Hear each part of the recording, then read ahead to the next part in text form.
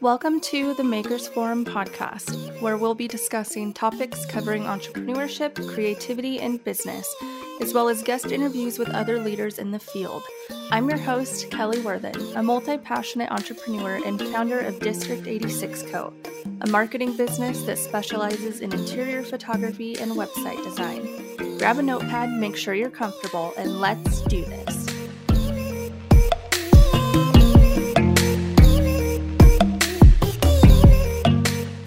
Well, here we are, episode 1 of the Makers Forum podcast.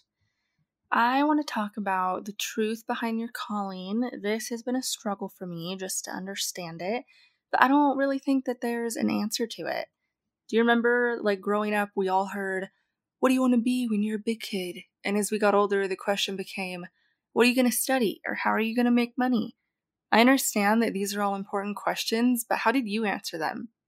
I answered mine with the typical actress, singer, Disney Channel star dream that eventually turned into world traveler, nature photographer, or National Geographic contributor. While I heavily pursued both of these dreams and careers, life just sort of happened. All the good, bad, and the ugly. This ideology of how we view our lives in a segmented way is so strange to me. Boom, you're born and your parents take over. Next, you're a kid, playing with Bratz dolls, dreaming of marrying Nick Jonas. I legitimately had an obsession right here, folks.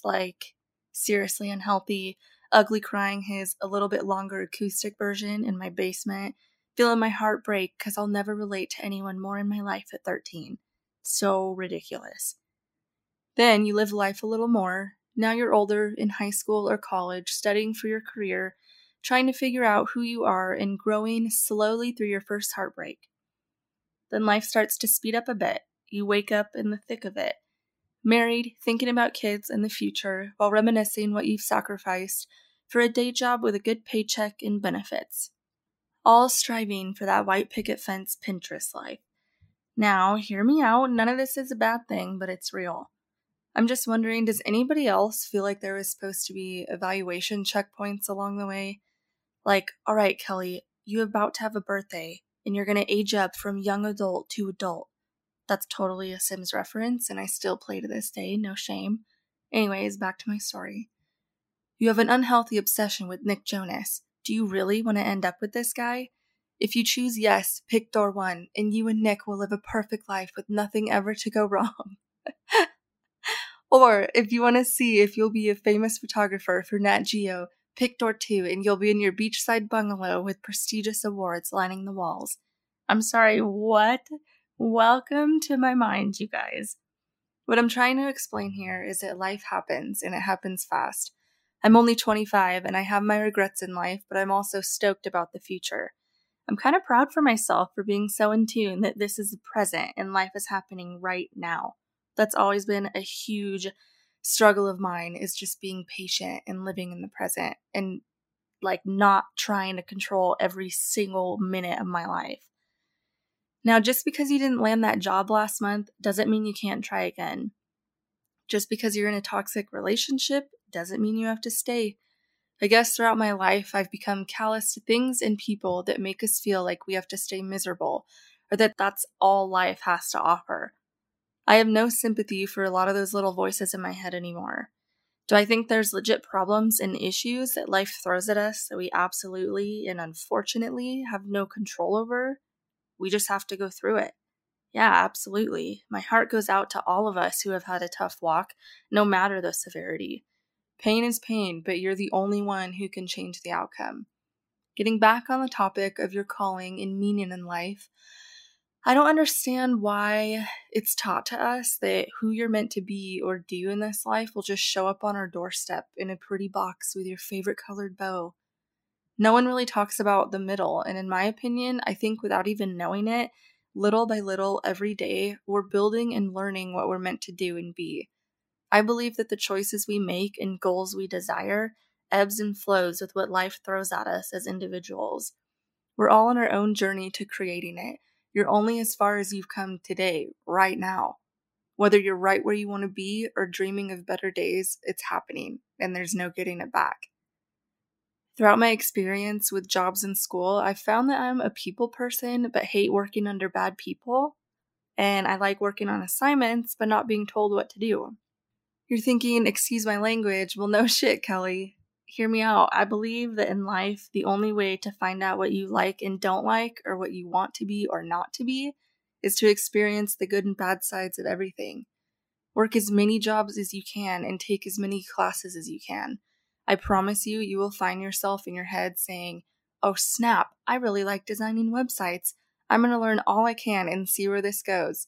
Or, my boss is a total jerk. I will never treat my employees like that someday. But I also promise you, this life isn't fair.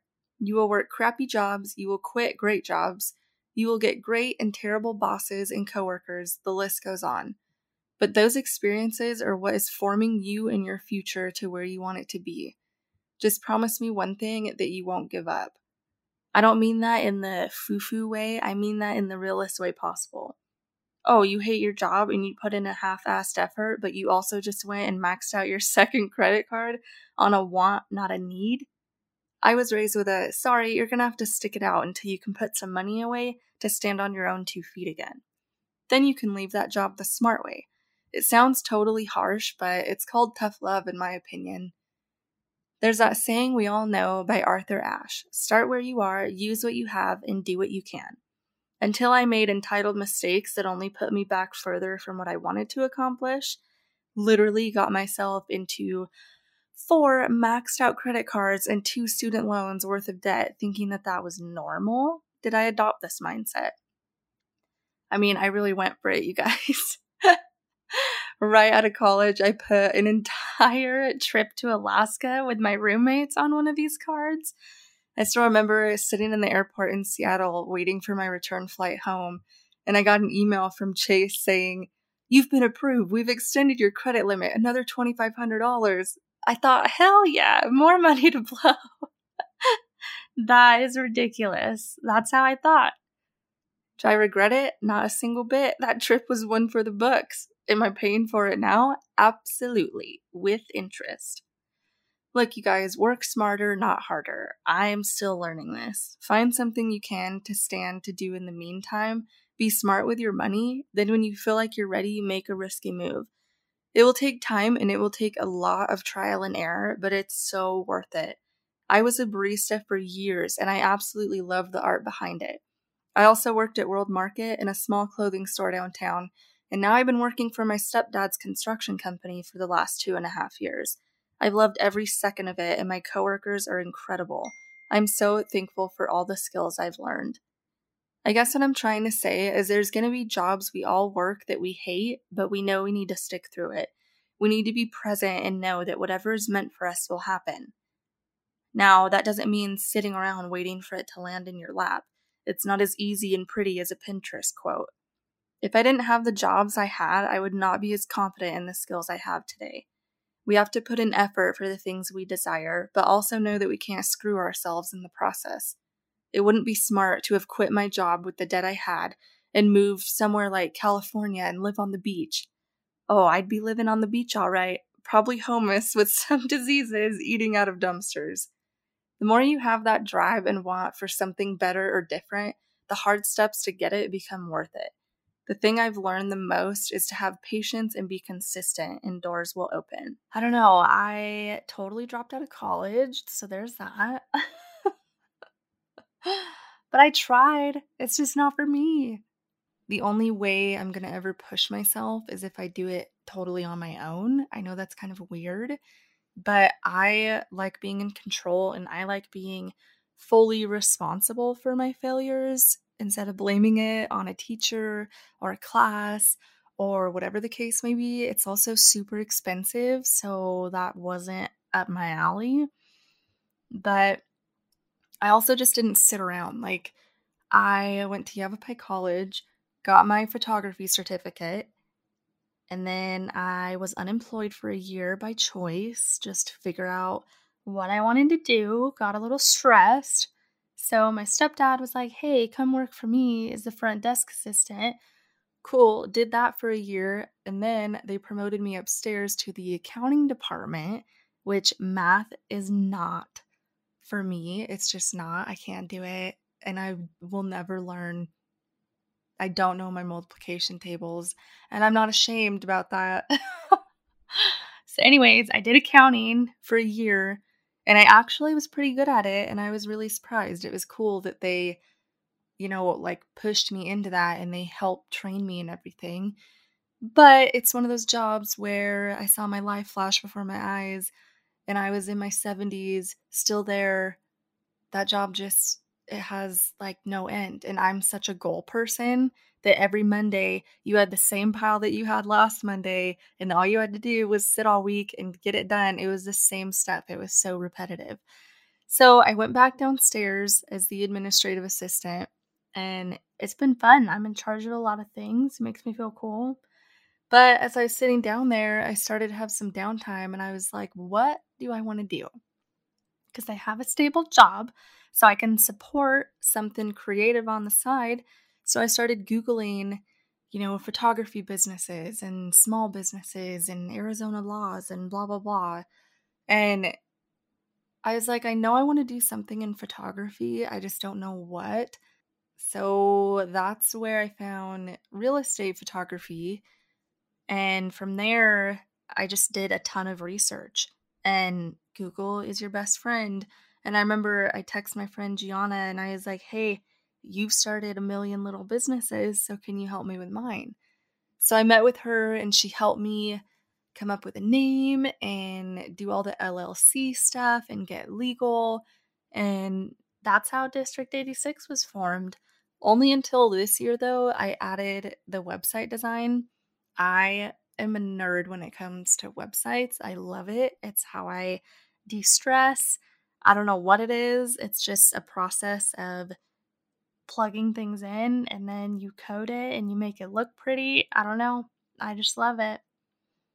But what I'm trying to say is if you are lost and you don't know what you're supposed to do, or, well, that person's already doing it, like, who cares? They're not going to do it the same way you do.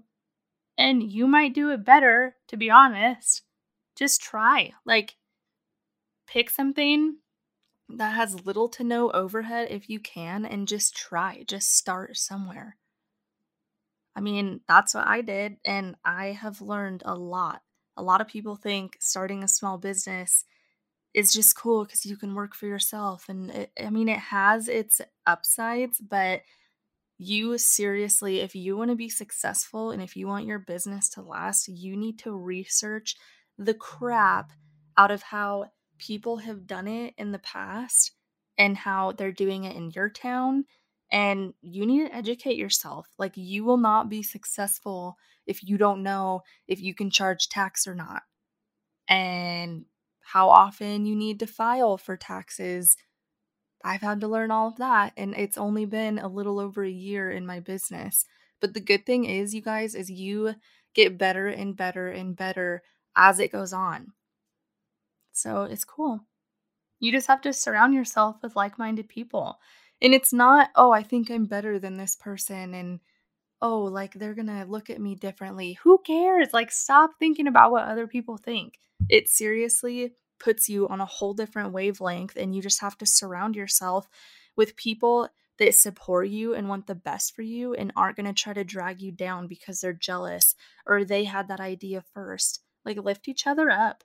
There's just too many resources out there now for you not, like, for you to find an excuse to not do what you want to do.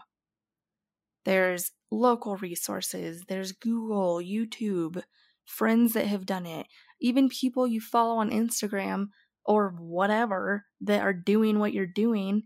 I mean, there's a lot of people that are full of themselves that don't want to share where they got to where they are, which I think is absolutely stupid. There's a lot out there for you to research. You just have to put in the work. Like, it's not going to come to you. You have to do it. I'm here for you. I'm here to support you. And I know this first episode is pretty awkward, but we're in it together. Maybe you can't stay on this. There we go. We're talking over ourselves. What I was going to say is maybe You can't stand the sound of my voice. I know I can't. This is going to be difficult. But I feel like I got a lot to share. It's going to be a funny ride, so stick it out with me. I hope you enjoyed this episode of the Makers Forum podcast. If you're feeling inspired and want to support the show, don't forget to rate, subscribe, and find us on Instagram at the Makers Forum podcast so you never miss an episode. New episodes are dropping every week on Mondays, so stay tuned. Have a great week, and I will see you with the next one.